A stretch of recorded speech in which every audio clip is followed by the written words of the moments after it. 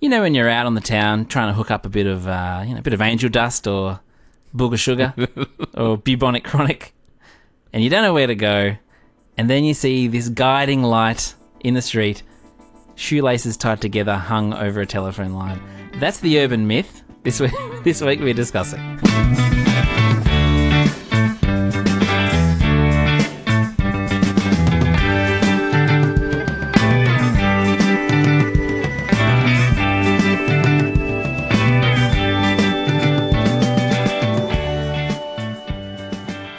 Before we get onto the topic of today, I just want to clear something with you. You're not getting through without me mentioning your voice breaking then, like the guy from the teenage guy from The Simpsons. I want to Yes, clear Mr. something with you, Simpson. Donovan. Oh, Danny. Go on. A little while ago, I went to bed, and when I went to bed, shoes were called shoes. And then overnight, someone has sent an email around, and they didn't CC me into it. I wake up, shoes are now called kicks. Wow. Everyone is calling shoes kicks now. When Really? did that happen? It must be a Melbourne thing. Oh, Because in Canberra, they're still called loafers. I don't know. Hush Puppies is still going gangbusters here in Canberra. in Melbourne, it is pervasive. Like Kicks. anyone who from the age of 18 to 70 is calling them kicks now. It's ridiculous. I would stick with sneakers. Oh, I tried kicks on for size the other day, Yeah. and I just sounded like that classic year 8 religion teacher that's trying to be cool with the kids. Yeah. You know, they're pretty cool kicks there, Donovan. But you run really fast in those. Like it's You know just, who else had cool kicks? Your old pal Jesus. I can't pull off kicks. I'm going back to loafers. Yeah, fair enough. I don't blame you. As you may have been able to tell from my excellent intro, I've been brushing up on my drug references. Have my you, drug what? slang. I'm all over it. That was impressive as angel dust. Yeah. Good. Impressive as the old booger sugar, I think, is the... That just sounds... I don't even know what it is. I'm happy with it. The old booger sugar. I'm going to start... How many booger sugars do you want in your coffee? That's what I'm going to ask. So today we're talking about, as you say, the shoes on the telephone lines. When we decided to do this topic, I started looking out for it. They're everywhere. I actually see Yeah. them every day, multiple times a day. Kicks up on the telephone lines. Yeah. Yeah. Kicks in the sky everywhere. Yeah. Just to get our terms straight here. So this is technically called shoe dangling or shoe flinging. And it's the practice of throwing shoes whose shoelaces have been tied together so they hang from overhead wires such as power lines or telephone cables. This is a thing, and it's an international thing as well. There's a great doco, I think it's available on Vimeo, Yeah. where it's people from all over the world are talking about this phenomenon and why it occurs in their part of the world. Yeah, so like when I was growing up, the most pervasive reason given for why sneakers are flung over telephone lines is that there's a drug dealer nearby. Did you hear that one as well? That was like going into this, that was my starting assumption was, yeah, shoes mean drug dealer nearby so you know where to get your drugs. You may as well just have a neon sign. That's, Really? Yeah. yeah, in that way it doesn't make sense. It's like, you know, leaving the getaway car out the front of your house. It just makes no sense. But I reckon even at a more practical level, like if just say there were shoes out the front of my house, that could belong to my house, my neighbour's house, or the two houses across the road. Yeah. It's not really cutting down your options. You have to go and knock on every door to get your dealer. Like, it just doesn't make sense. So probably, I'm going to say myth right there. I don't think anyone has ever done that. I think you've just infringed on some copyright by calling it myth or fact. Listen, I just busted it. That's all I'm saying. It's definitely been busted. Let's see what Carrie's up to. I like that little hat and the cute beard you've got going on today. That's good. There's a whole bunch of other reasons that people have for why these shoes on telephone wires exist.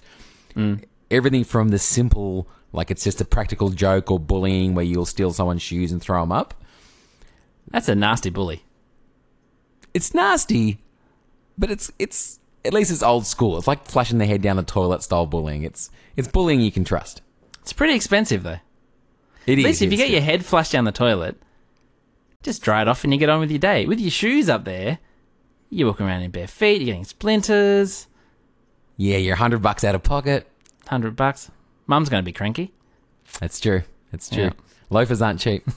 There's a whole bunch. So another one is to celebrate losing your virginity.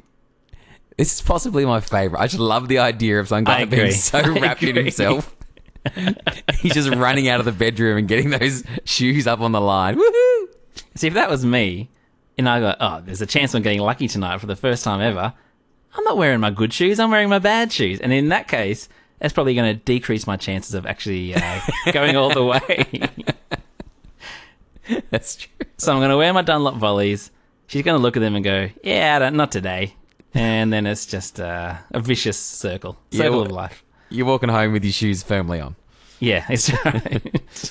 In some parts of the world, they reckon it's to celebrate the end of a school year. In other parts, it's around forthcoming marriage or other kind of rite of passage. In other parts of the world, it's to kind of signify that someone has died and the shoes belong to the dead person. And the reason they're hanging is so the dead person's spirit, when they return, they're walking that high above the ground because they're closer to heaven. Not much. No, that doesn't make any sense. Like, just a little bit. Go to a big building and put it up on top of the building or something, you know? Or just stay in heaven. Don't come back down if you want to be close to heaven. That's true. Makes no sense. Yeah. What other reasons did you come across? The reason I have seen here, which is probably the most, the most real of them all, is that it seemed like fun at the time. I think people are doing it just to do it. Yeah, I reckon that's probably the most plausible reason as well. Yeah. And another reason they've been given is that apparently if it's power lines and you get both shoes on different power lines, you can get lots of sparks and things like that. So that's another reason, is that they're just trying to do it for like a cheap fireworks show. Okay, that's an interesting one. I read another one saying it's like designated gang turf, or a warning or a reminder that there was a murder in this area. My other favourite one, besides the losing your virginity one, is they reckon that the shoes increase wire visibility for low-flying aircraft. Talk about a low-tech solution. That's this is a budget year. This is they've just cut back. Shoes up there, Dunlop Volleys over there just in case. They can't afford lights anymore. Ridiculous. So I guess in an attempt to overthink this, and I've never overthought anything before, this is the first time. This is a list coming up? It's a two-pronged list. Good.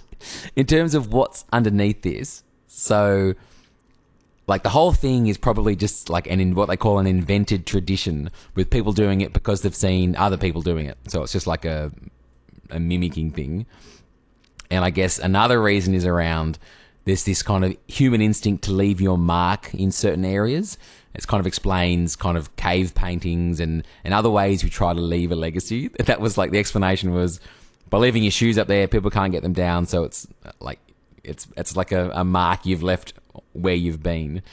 And on that Vimeo documentary, there was one guy there who was showing his shoes that he put up there in 1991.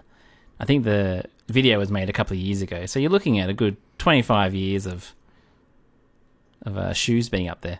Yeah. And he was proud as punch. Well, I thought about that as well, because I got a new pair of kicks the other day, and my old ones had holes in them. And I actually thought for a second about, what if I just throw them up out the front on the telephone wire, and then I'm going to live here for a long time. I'll just see them every day and just see how long they last. That would actually be quite interesting. In a very boring kind of way. I reckon we're to the age now that if this, because this whole losing your virginity thing and throwing your shoes up is an Australian tradition, apparently. We're both of the age now where I'm not going to be caught putting shoes off on telephone wire, because they're going to think, who's a 35-year-old virgin? It's just too embarrassing. They're already thinking it. You may as well just... Doesn't matter. You don't want to add to it. I reckon this whole thing around why do people throw their shoes on the telephone wire is a very good example about pretty much everything we discuss in this podcast. Is there's no one reason why people do anything. We should probably rename this podcast to the Causes of Behaviour Are Multifactorial podcast. That pretty much sums up everything Yeah. that we're talking about right here. It's either that or it's all of them at once. So basically, people throw them up there when they lose their virginity to their bully who happens to sell drugs for a local gang. That's probably the most likely situation, I think. Spot on. And possibly murdered someone. In terms of the history of this, they think that the first signs or the first evidence of when people started throwing shoes up on telephone wires was from the military, when people would complete their basic training as a way to celebrate that. Often they would paint their boots orange for some reason and then throw them up. It was kind of the beginning of this trend. But yeah, as you say, I'm sure there's a million reasons why people are doing it. Yeah. But if you're in the market for a bit of skunkweed or some fatty boom bladdy, I reckon you should don't discount the house with the shoes out the front. You might be able to score yourself an 8-ball or maybe a bit of a giggle stick. Or some cootie brown. This is wise advice. This is very wise advice. Basically, if you want to get zooted, find the house with the sneakers. Because then you might be able to buy some and then you can load a fat one.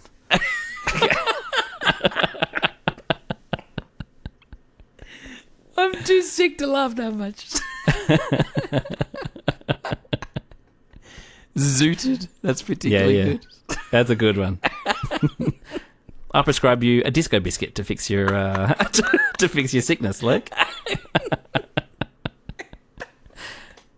I think I've used all of them. That's all I've got. Give us one more. You've got to have one more. I haven't got one, but someone who sells drugs can be a potrepreneur, which is good. Potrepreneur, that's great. Yeah. Nice. That's the classiest one, I think. Knowing my luck, I'd probably go to someone that just sells potpourri. I think that's the... Yeah, that's right. Oh, but you can probably get zooted off some potpourri if you're... Oh, that's too funny. So that is why people throw shoes over telephone lines. No real reason that we know of. No, people are just weird. Yep. Just before we go today, just a bit of a shout out to a few people that have gotten in touch on Facebook. Firstly to Brodie O'Brien, who has put together a mocked up band t-shirt for Don and our band called the Manual Relievers. Yep. That's some of the best photoshopping work I've seen in a long time. Very good. I want it to be a real t-shirt. And I think we have to start the Manual Relievers now because the t-shirt, it's spurring us on. It is like this. Looking at the shirt, there's a little dolphin, there's the guitar, and there's Manual Relievers on the top and the bottom. Yeah. I want that shirt. That is it's awesome. shirt. I know. It's good. He should go in the t-shirt business. He's even put the What's That About logo in the corner, so he's got the copyright covered. Yeah. He's good. He knows his legal standing. He's good.